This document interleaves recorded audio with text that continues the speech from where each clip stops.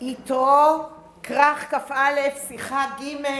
השיעור היום הוא לזכות רפואה שלמה של שלום בן חיה וגיא דוד בן לאה, שיהיה להם רפואה שלמה, ולזכות כל הפצועים שבעזרת השם יירפאו. יירפאו ממש. השיחה היום מדברת על מחלוקת בין רש"י ובין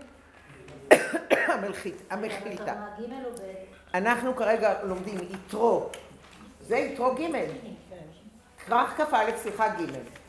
השיחה הראשונה זה על ויחן שם ישראל בלב אחד כאיש אחד, והשיחה הזאת מדברת על בין אדם לחברו. שיחה מאוד מאוד מיוחדת. בזכות פרשתנו על הפסוק ולא תעלה במעלות על מזבחי אשר לא תגלה ערוותך עליו איתה במלכיתה, והרי דברים קל וחומר ומה אבנים שאין בהם דעת לא לרעה ולא לטובה, אמר הקדוש ברוך הוא לא תנהג בהם מנהג ביזיון, חברך שהוא בדמותו של מי שאמר והיה העולם, דינו שלא תנהג בו מנהג זיכרון. ביזיון, סליחה. אני רוצה רגע לחזור ולהסביר. בסוף כתוב ולא תעלה במעלות על מזבחי. זאת אומרת, ולא תגלה ערווה. זאת אומרת, הכהן שהוא עולה על המזבח, הוא לא יכול לעשות צעד גס. הם עלו בצורה כזאת, היה להם מכבש, שלום. היה להם מכבש והם עלו, למה את לא אוכלת איתנו? אוקיי. אז היה להם מכבש, כן? והם עלו על הקבר, הם עלו לאט לאט. זאת אומרת, הנקודה היא ולא תעלה במעלות על מזבחי. זאת אומרת, אסור לגלות ערוותך עליו. מה אמרו במחילתא? והרי הדברים קל וחומר, ומה אבנים שאין בהם דעת ולא רעה ולא טובה, אמר הקדוש ברוך הוא לא תנהג בהם מנהג ביזיון, חברך שהוא בדמות של מי שאמר, זאת אומרת החבר שלך, אתה לא צריך לנהוג ביזיון באבן. איזה אבן? אבן שאתה עולה עליה. אתם מבינים? אתם הולכים על האבן ואתם לא יכולים לנהוג במנהג ביזיון. אז אם יש חבר שהוא בדמות, בדמות של הקדוש ברוך הוא, על אחת כמה וכמה אתה לא יכול לנהוג בו ביזיון. הבנתם את הרעיון? אז זה המחילתא. קל וחומר הובא גם בפירוש רש"י, אבל רש"י כשמסתכל על זה, הוא אומר את זה בשינויים. מה רש"י אומר? ומה אבנים הללו שאין בהם דעת להקפיד על ביזיונן, אמרה התורה הואיל ויש בהם צורך לא תנהג בהם מנהג ביזיון, חברך שהוא בדמות יוצרך הוא מקפיד על ביזיונו, על אחת כמה וכמה. זאת אומרת, האבן הזאת היא לא מקפידה על ביזיונה, אנחנו לא רואים, אנחנו רק יודעים שככה צריך לנהוג. מה עוד? This meeting is being live. אוקיי, אז מה הבעיה? אוקיי. הגברת היום הולדת לא אמרה לי שיש לה יום הולדת והיא תהיה והיא תבוא והיא תהיה בצ'אט וזה, שום דבר, לא צ'אט, לא נעליים. הנה רגע, לכל החטופים, תודה רבה. יש אפשרות לקבל הקלטות של השיעורים, לא מעניין. אני רק מחפשת את האישה שרק התקשרה אליי 7 פעמים, מינימום. טוב. אבל כל הרעיון הזה שלא לעלות... לא, אז עכשיו רק, כן. זה ערוותו של הכהן. נכון, על הביזיון מה? לא, על הביזיון, לא על ערוותו של הכהן. זה לא הבעיה של הכהן. הבעיה על האבן. שלא יהיה ביזיון. כי זה כל הרעיון, זה מה שאומר, ולא תעלה במעלות על מזבחי אשר לא תגלה ערוותך עליו. זאת אומרת, אתה לא מגלה את ערוותך על מה? אתה לא מגלה לציבור. כשהוא הולך עם הכותונת הארוכה שלו, והוא הולך עם הרגליים, לא קורה שום דבר. אני כלפי חוץ, לא משנה לי אם הוא עולה במדרגות או הוא הולך על כבש. ואם הוא הולך ואיך הוא הולך, נכון? אני כלפי חוץ רואה בן אדם עם גלימה. זה מה שאני רואה, אני רואה בן אדם עם גלימה. תודה רבה. אבל פה הוא לא... אבל תראו מה... עכשיו, כל השיחה של הרבי היום היא על רש"י, על ההבדל בין המחילתא לרש"י. מה המחילתא אומרת? תשימו לב, והרי הדברים קל וחומר ומה אבנים שאין בהם דעת לא לרעה ולא לטובה. אמר הקדוש ברוך הוא לא תנהג בהם מנהג ביזיון. חברך שהוא בדמותו של מי שאמר והיה העולם, דינו שלא תנהג בו מנהג ביזיון. רש"י אומר, הוא מכיר את המחילתא, הוא משנה. למה? מה הוא אומר? ומה האבנים הללו שאין בהם דעת להקפיד על ביזיונם? עד לכאן הכל בסדר, נכון? לא לרעה ולא לטובה, שימו לב, אין בהם דעת לא לרעה ולא טובה, וכאן הוא אומר להקפיד על ביזיונן, אמרה תורה, נכון? אמר הקדוש ברוך הוא, לא תנהג בהם ביזיון, אמרה תורה, הואיל ויש בהם צורך, לא תנהג בהם מנהג ביזיון, חברך שהוא בדמות יוצרך, מקפיד על ביזיונו על אחת כמה וכמה. זאת אומרת, אנחנו הולכים עכשיו ללמוד שיחה, למה בינינו, אם אני הייתי קוראת גם את זה וגם את זה, הייתי עושה ויעבירו, ויעבירו.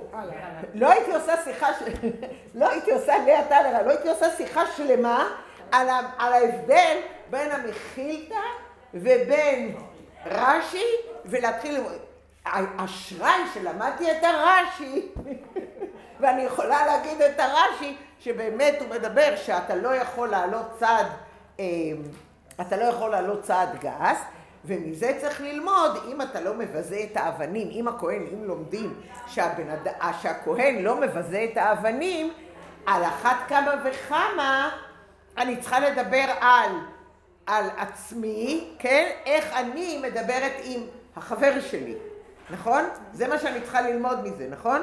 יופי. אז עכשיו אנחנו נתחיל בסעיף, אז רק נגמור את סעיף א', והנה מה שנקט רש"י הלשון, שאין בהם דעת, להקפיד על ביזיונן, שלא בלשון המחילתא, שאין דעת לא לרעה ולא לטובה.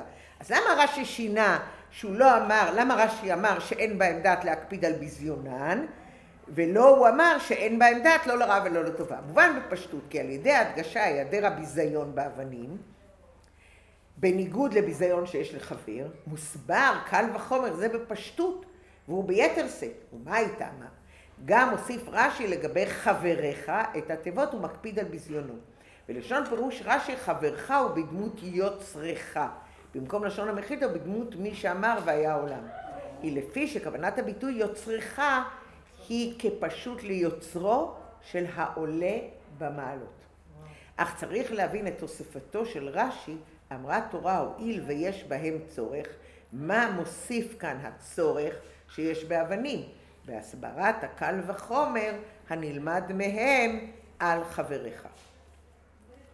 אנחנו עכשיו עוברים להבין וללמוד את זה, אנחנו עוברים לסימן ח'.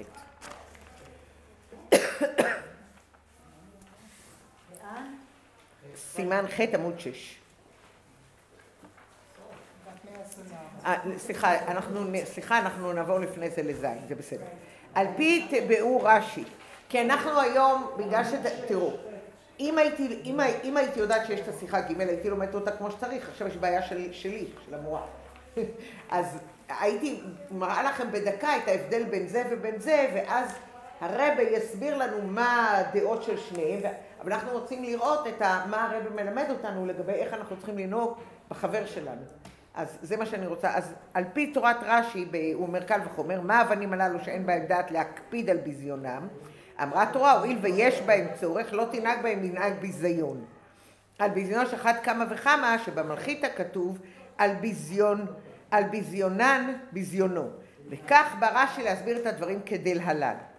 מה האבנים הללו שאין בהם דעת להקפיד וממילא אין בהם כלל הגדר של ביזיון? שהרי מי שאינו מקפיד על הביזיון לא נתבזה, נכון? תקשיבו רגע. אתם זוכרים מה שהרגע, איך קוראים לך? סליחה? שאלת אותי הרגע? שוש. שוש הרגע אמרה לי, רגע, על מי אנחנו מדברים? על הכהן או על האבנים? שוש, את צודקת, זה גם מה שהרבא שואל. סך הכל, האבנים האלה, הם לא תובעות את ביזיונם, אז אם הם לא תובעות את ביזיונם, אז לא ביזינו אותם. אז תראי מה שהרבא אומר, הגדר של ביזיון, שהרי מי שאינו מקפיד על ביזיון לא נתבזה, ועל פי זה מצד שיש בהם צורך לכהנים נחשב הדבר כמנהג ביזיון. כיוון שהכהן, אתם מבינים? זה בדיוק היה השאלה של שוש. שאלה של שוש הייתה, רגע, מה אכפת לי מהאבנים האלה? מה שאכפת לי זה הכהן, אבל אני אומרת לך שהכהן הולך עם גלימה, אז אתה לא רואה אם הוא הולך. אז זאת אומרת, כן מדובר על אבנים. אז אם מדובר על האבנים, אז הרב מסביר למה אני מדברת על אבנים, שאם הוא לא מבקש את ביזיונו, אתם מבינים? אבל ביבוש שלו היו אבנים, לא? אנחנו מדברים על האבן של אני רוצה להגיד משהו, מי שמגיע באיחור, רבע שעה לא שואל שאלה. הגיע רגע, אני ראיתי אותה. מדברים על האבנים של הרצפה. עוד פעם, מה האבנים הללו שאין בהם דעת להקפיד, ובמילא אין בהם כלל עיקר הגדר של ביזיון, אין בהם הגדר של ביזיון. למה כולם מדברים על הביזיון של האבנים האלה? הבנו? מה אנחנו הולכים ללמוד מזה? אנחנו הולכים ללמוד מזה שלבזות, תראו, האבנים האלה שאין בהם ביזיון, התורה דורשת מהם. אז כשמדובר על החבר שיש בו עניין, איך על אחת, בדיוק, על אחת כמה וכמה, אז בואו נראה. על אחת כמה וכמה שאסור לנהוג מנהג ביזיון כלפי חבריך, שא' שהוא בדמות יוצריך, היינו ששייכות עם יוצריך היא ישירה וניכרת, רואים אותו. וב' המקפיד על ביזיונו, הוא ממילא אף זה הוא צד. זאת אומרת, הוא מקפיד על ביזיונו, זה לא כמו אבנים שלא אכפת להם. כן מקפיד. אז עכשיו אנחנו עוברים לחטא. הבנו? עכשיו אנחנו עוברים לחטא. אני רוצה, רגע אני אקריא לכם את ההקדמה. אנחנו גם מקבלים את זה במייל כל פעם. אז אני אראה לכם רק את ההתחלה של העניין של השיחה הזאת. השיחה הזאת למעשה מדברת, לא תעלה במעלות על מזבחי, וזה הפירוש של המחיתא ורש"י, ומה לומדים מזה על ביזיון של חברו. אז אנחנו צריכים למעשה, היום אנחנו עכשיו הולכים ללמוד, איך, שכמה צריך להקפיד על העניין לא לבזות את חברו, ומאיפה לומדים את כל העניין, מאותו רש"י והמחיתא על איך הכהן עולה בכבש של המזבח כדי להקריב קורבנות. עד לכאן זה בסדר? כן. 10 הדיברות, יש דיברות שהם אנוכי השם אלוקיך ולא יהיה לך. זה שני דברים. אנוכי השם אלוקיך אשר הוציאתיך מארץ מצרים, נכון? זה אלוקות. זאת אומרת, אנוכי השם אלוקיך, זה מה שאנחנו שמענו מהקדוש ברוך הוא בעצמו. זאת אומרת, זה משהו אנוכי השם אלוקיך ולא יהיה לך, זה למעשה העניינים הנעלים ביותר באחדות השם. על זה יש לנו את שער הייחוד והאמונה, על זה יש לנו עכשיו את הפרקים י"ח עד כ"ה, בתניא. זאת אומרת, אנחנו מדברים על הדברים הכי, איך שאני עכשיו עושה מצווה, איך שאני עכשיו לומדת תורה, זה פרקי בתניא, אני מתאחדת והוא מאחד אותי, אבל כל העניין של אחדות השם, שהכל זה הקדוש ברוך הוא, ולהרגיש את זה שהכל זה הקדוש ברוך הוא, זה דבר מאוד מאוד מאוד מאוד גבוה. העניינים הנעלים ביותר באחדות השם. אלא גם הדיברות האחרונות, מה הדיברות האחרונות? לא תרצח, לא תגנוב, נכון? לא תענה ברעך אש. הם הדיברות האחרונות. אז גם הדיברות האחרונות שהם דברים פשוטים, אף עניינים הפשוטים ביותר בין אדם לחברו. אז אנחנו עכשיו הולכים לראות איך אנחנו מתייחסים מצד אחד לדיברות הכי גבוהות שזה ההתחלה, ואיך מתייחסים לדיברות הכי תחתונות, כאילו, איך אני צריכה להתייחס בדברים הכי פשוטים, שחלקם אפילו 7 מצוות בני נוח, זאת אומרת, לא תרצח, זה 7 מצוות בני נוח. כן, הוא גם בפירוש רש"י. תורה שבעל פה שסובה של פרשת יתרו, עוסק בנחיצותה של הזהירות בתכלית בעניינים פשוטים של ההנהגה בין אדם לחברו. זאת אומרת, אנחנו מקבלים את התורה. אנחנו עם כל עם ישראל לפני הקדוש ברוך הוא. אנחנו מגיעים לרגע הגבוה ביותר שיש לנו. פרשת יתרו. אנחנו עומדים בקבלת התורה. יצאנו ממצרים, באור, במיוחד היה בשלח, יצאנו ממצרים, הגענו, היה קריאת ים סוף, זה הדבר האירוע, ועכשיו אנחנו מגיעים לאירוע הגדול, לכן זה השובבים, כן? זה כל האירועים, שמות סליחה, אכפת לך לסגור רק את הדלת? תודה. מוזמנת לשבת לידינו. אני רק ככה רוצה להראות לאנשים שנמצאות כאן, אי אפשר להזיז את זה. חבל, אז הייתי אומרת לכם, אתם לא מבינים איך נחמה ארגנה פה יפה ארוחת בוקר, חבל על הזמן, וכל מפית איך היא נראית. כל פעם אנחנו מקבלים סידור מפיות אחר, מדהים, והכל בצבעים תואמים, והכל חושבים על זה, חבל על הזמן. טוב, אז זה כבר עושה חשק שעוד נשים יבואו, כי זה כיף, כי אני באה בבוקר, אני אומרת, וואו, אני אלך לארוחת בוקר, נשב עם הקפה, אשמע את דניאלה ככה מדברת, קצת רש"י, קצת זה, ואיזה כיף. והיה לי עוד מצוות לבוא לכאן, והכל נהדר. אז אני רוצה, וזאת ילדת היום הולדת, עדיין עוד לא הגיבה לי בצ'אט. את לא מבינה מה היא, את לא מבינה, חבל הזמן. הלאה, עכשיו אנחנו ממשיכים הלאה, אנחנו עכשיו רואים. רש"י מסביר, אחרי שיש התעלות כל כך גבוהה של קבלת כל התורה כולה, אנחנו מגיעים למה? איך אתה מתנהג עם השני? אחרי שאתה רואים, אנוכי השם אלוקיך ולא יהיה לך, זאת אומרת, אחרי שאתה רואה אלוקות, תבינו, קבלת התורה זה אלוקות, זה להבין שיהיה לנו יהודים, שיש לנו חלק אלוקא ממעל ממש, שאנחנו נוכל לתפוס אלוקות. עכשיו אני רוצה לעשות רגע סוגריים, להסביר מה זאת אומרת לתפוס אלוקות. היו רגעים בכנס שהיינו בו ביום שני, בסך הכל היה כנס בבנייני האומה, שממש הרגשנו, היו אנשים שאי אפשר להכיל כל כך הרבה, אי אפשר להכיל כל כך הרבה קדושה, תנו לי איזה מלפפון, לא יודעת, אתם מבינים, זה כל כך הרבה קדושה, זה היה כל כך מרומם, זה נבנה, זה היה כל כך לראות את האנשים הכי באים ממכנסיים, ואיזה קשר לאלוקות, ואיזה קשר, אף אחד מאיתנו לא אמר ביקורת למה היא עולה עם מכנסיים על הבמה, נכון? הרגשנו אלוקות ממש, ואחרי זה עלינו עם הרבנית, ואחרי זה עלינו עם הסיפור, זאת אומרת, עשינו את זה שלב אחרי שלב, ובסוף עם הצבעים המעופפים, ובלנצח, ולעשות, ועם הסיפורים של הרבנית, ועם המים, זה היה מדהים. אז אמרנו לעצמנו, רק מפה לבית המקדש, אין אפשר.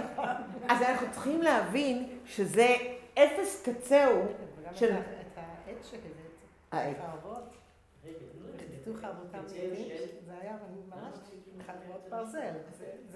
אני רוצה לספר לכם משהו על חיטטו חרבותם לעתים, ודאי, כי ברגע שראיתי וחיטטו אותם לעתים, אז ראיתי את זה בוודאי.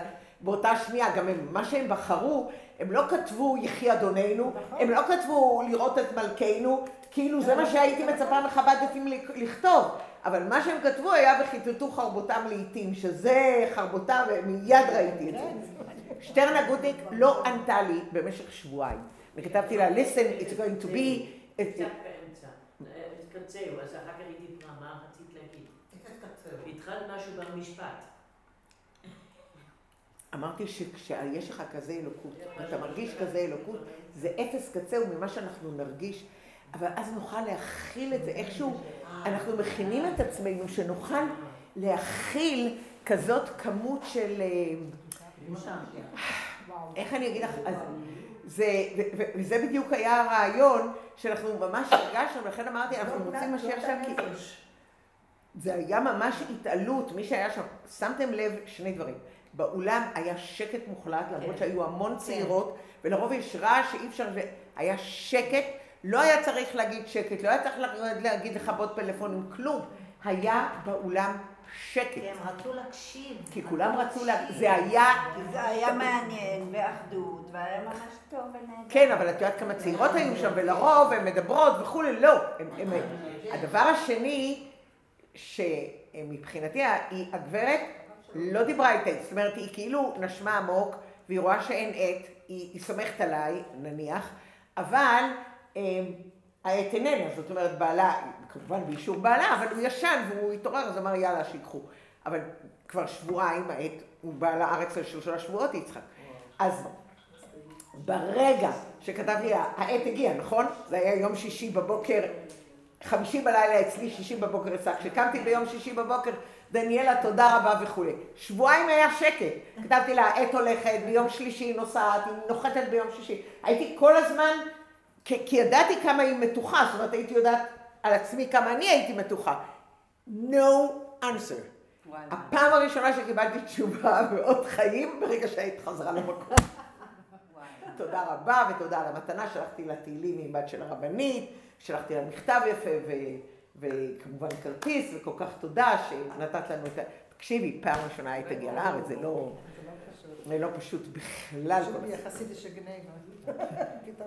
אני לא רציתי שום חסידי לכן אני רק רציתי לראות איך הדבר הזה חוזר לשם ונוחת, ולכן הוא היה אצלי בבית. הגנבות החסידיות האלה הן לא לעניין. אין מה לגנוב גנבה חסידית בגנבה של קונטרס, נניח שמישהו קיבל, ולהגיד יופי עשיתי גנבה חסידית שהוא קיבל. שום דבר. הלאה. אנחנו עכשיו עוברים על סעיף ח' שהוא החשוב ביותר, איך אנחנו צריכים להתנהג. פירוש רש"י על התורה, הרי הם יינה של תורה, ויש לומר שפירוש רש"י יש בסיום הפרשה. הכל הולך אחרי החיתום, מרומזים עיקרה ותוכנה של כללות הפרשה, עניין מתן תורה ועשרת הדיברות. שימו לב, כללות הפרשה של מתן תורה, של אותו אור אלוקי מדהים, אנוכי השם אלוקיך ולא יהיה לך, ומה עם ישראל אומר? לא מסוגלים יותר. הקדוש ברוך הוא פרחה נשמע, הקדוש ברוך הוא תעשה טובה דרכו, לא מסוגלים. זה אור גדול מדי, אנחנו לא יכולים לקלוט אותו. לכן הבאתי את הדוגמה חווה מויאל של טיפה שתביני קצת איך התחיל קצה, איך אנשים לא יכולים להכין. כמו שהיא אומרת, יומיים אני כבר הולכת ככה, אני לא יכולה להירגע. זה יומיים ממה? מכנס בענייני האומה. בואי, כנס במתן תורה היה אחר לגמרי. אלוקות ממש, לא היה צריך את מיכאל קפלין בתור מפיק. הלאה. עכשיו מה הרב אומר? בואו נסתכל ונראה איך נגמרת הפרשה. היא נגמרת בדבר הפשוט. אדם וחברו. ככה היא נגמרת. אז עכשיו בואו נראה, הרב אומר, אחרי האור הגדול, אחרי אנוכי השם אלוקיך לא ילך, איך נגמר? כשם שבעשרת הדיברות נכללו לא רק הדיברות אנוכי השם אלוקיך ולא יהיה לך אלוקים אחרים על פניי, העניינים הנעלים ביותר באחדות השם, אלא גם הדיברות האחרונות, שהם הדברים הפשוטים, ואף העניינים הפשוטים ביותר שבין אדם לחברו, לא תרצח, לא תנאף. כל זה, כך גם בפירוש רש"י, תורה שבעל פה, שסופה של פרשת יתרו עוסק בנחיצות של הזהירות בתכלית העניינים הפשוטים של הנהגה בין אדם לחברו. ועד לזהירות שאפילו מפני מנהג, המילה מנהג ביזיון, הוא לא עשה בביזיון, זה שהכהן הלך הוא לא ביזה, אלא מנהג ביזיון. עכשיו אנחנו נבין. כשם שהדברים הפשוטים בעשרת הדיברות אינם מציאות נפרדת מן הדיברות הראשונות אל האחרונות, בכמה מקומות הטעם שבמקומם של דברים אלו נקבע בעשרת הדיברות הוא רק כדי ללמד אותנו שהם אנוכי השם אלוקיך עניין אחד המה. זאת אומרת, לא תרצח ואנוכי השם אלוקיך זה עניין אחד, זה אותו דבר. לאמיתו של דבר, הדברים שבין אדם לחברו, בין אדם למקום, הם אותו דבר. צריך להיזהר בהם כי זה רצון של השם. אז אם אני מדברת בין אדם לחברו, ואני אומרת חברו הוא בדמות של הקדוש ברוך הוא, אז אני רואה כמה אני צריכה להיזהר בין אדם לחברו, כי באותו רגע שאני הולכת לבזות את החבר, אני צריכה לחשוב 10 פעמים לראות אותו, לראות בו את סמל אלוקים, ושאני רואה בו את סמל אלוקים, אני צריכה להיזהר כל כך. זה דבר שני שאני צריכה להבין, שאין גבוה ונמוך, שהכל זה אחד. זאת אומרת, אני לא יכולה רק לשבת ולהתגלות ולהגיד, עכשיו אני באטמוספירה אחרת, לך מכאן. זה לא עובד. אני צריכה לדעת שאני צריכה באותו זמן להבין שהקדוש ברוך הוא רוצה אותי בכל שנייה ושנייה מתנהגת כמו שצריך. אני עצבני, לא עובד. לא עובד. הלאה. כך גם בענייננו מוסיף רש"י שזהירות כלפי חבריך היא מפני שהוא בדמות יוצרך. שייכותו של איסור זה לבן אדם למקום אינה רק מצד הציווי שבדבר, היינו, רק שיש להיזהר בעניינים אלו מצד ציווי השם, אלא גם לפי חבריך והמקום. ברוך הוא הם בדמות אחת. זאת אומרת, אם אני אראה בחבר שלי את הקדוש ברוך הוא, אז לפיכך אי הזהירות בכבוד חבריך נחשבת כאי זהירות בכבוד הקדוש ברוך הוא. תקשיבו טוב. אם אני לא, בואו נחזור על זה עוד פעם. מה הרב אומר לנו? גם לפי חבריך והמקום ברוך הוא בדמות אחת כביכול, לפיכך אי הזהירות בכבוד חבריך נחשבת כאי זהירות בכבוד הקדוש ברוך הוא. ומרובה מידה טובה שאהבת ישראל עד לאהבה בלתי מוגבלת, המביאה לידי הנהגה של כיבוד חבריך, חבר שלך, בתכלית הזהירות, הרי בפנימיותה עניין של אהבת הקדוש ברוך הוא וכבוד שמיים. אני חוזרת.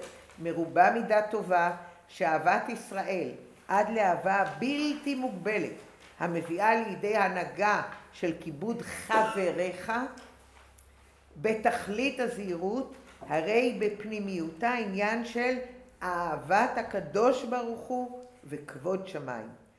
זאת אומרת שאנחנו מדברים, אני רואה את השני, ואני בא לי להגיד משהו, לא משנה כרגע מה, אני מקווה שקודם כל לא יבוא, אבל בואו נניח שעוד לא עבדתי על עצמי מספיק שזה לא יבוא לי מצד איזשהו רע שיש בי, אז אני, כשאני מדברת עם החבר, אני צריכה לראות בו אלוקות. אם אני אראה בחבר אלוקות, כבר הכל יהיה בסדר. אם אני אראה בחבר ברגע שאני רואה אותו אלוקות, הכל יהיה בסדר. בסדר? מרובה מידה טובה שאהבת ישראל עד לאהבה בלתי מוגבלת מביאה לידי הנהגה של כיבוד חבריך בתכלית הזהירות, והיא בפנימיותה עניין של אהבת הקדוש ברוך הוא וכבוד של השמיים. זאת אומרת, ההנהגה של כיבוד החבר, אם אני מכבדת את החבר, אני מכבדת את הקדוש ברוך הוא. אם אני עושה מצווה ומכבדת את הבן אדם המבוגר, או אני מכבדת את החבר, או אני מכבדת ילד, או אני מכבדת את מישהו, אני צריכה להרגיש באותו רגע את הכבוד שאני מרגישה לבן אדם האחר. וכמים הפנים לפנים, עמוד האחרון, וכמים הפנים לפנים, הדבר מגלה את אהבת הקדוש ברוך הוא לישראל, המביאה סוף סוף להרמת כבוד ישראל, אפילו בענייני כל עמי הארץ. זאת אומרת, כמים הפנים לפנים, הדבר מגלה כמו אהבה הקדוש, אם אני אוהב את הקדוש ברוך הוא, אז מה יעשה הקדוש ברוך הוא? יאהב אותי. אם אני אוהבת את הקדוש ברוך הוא, הקדוש ברוך הוא אוהב אותי. זה יפה, נכון? ואז, זאת אומרת, מביאה סוף סוף להרמת כבוד ישראל, אפילו בעיני כל עמי הארץ. ועד לכבוד האמיתי, שיהיה בגלוי בגאולה האמיתית והשלמה על ידי משיח צדקנו במהרה בימינו. זאת אומרת, אנחנו צריכים להבין, אם אני אתנהג כל כך יפה לחבר שלי, אז החבר שלי יתנהג אליי, הקדוש ברוך הוא יתנהג אליי באור בלתי רגיל. זאת אומרת, עצם העניין של ההתגברות שלי אפילו לשנייה בלהתנהג יפה, כי לחבר שלי יש צלם אלוקים, כי למדתי שלא תעלה, שאפילו האבנים על המזבח, כביכול שהן לא דורשות את עלבונן, ואין להן שום דבר, אז איפה אנחנו לומדים כאילו אהבה בין אדם לחברו, ושצריך לכבד כל בן אדם, לא רק מצד הדיברות שלא תרצח ולא תגנב אלא בעיקר, מסוף הפרשה, והכל הולך אחרי החיתום, שמה המשפט האחרון? לא תעלה, סליחה, איך זה כתוב? רגע. לא תעלה, ולא תעלה במעלות על מזבחי אשר לא תגלה ערוותך עליו. זאת אומרת, דווקא מהעניין הזה אנחנו יכולים לגלות. אוקיי? עכשיו אני לסיום. זה היה, למדנו היום חלק כ"א שיחה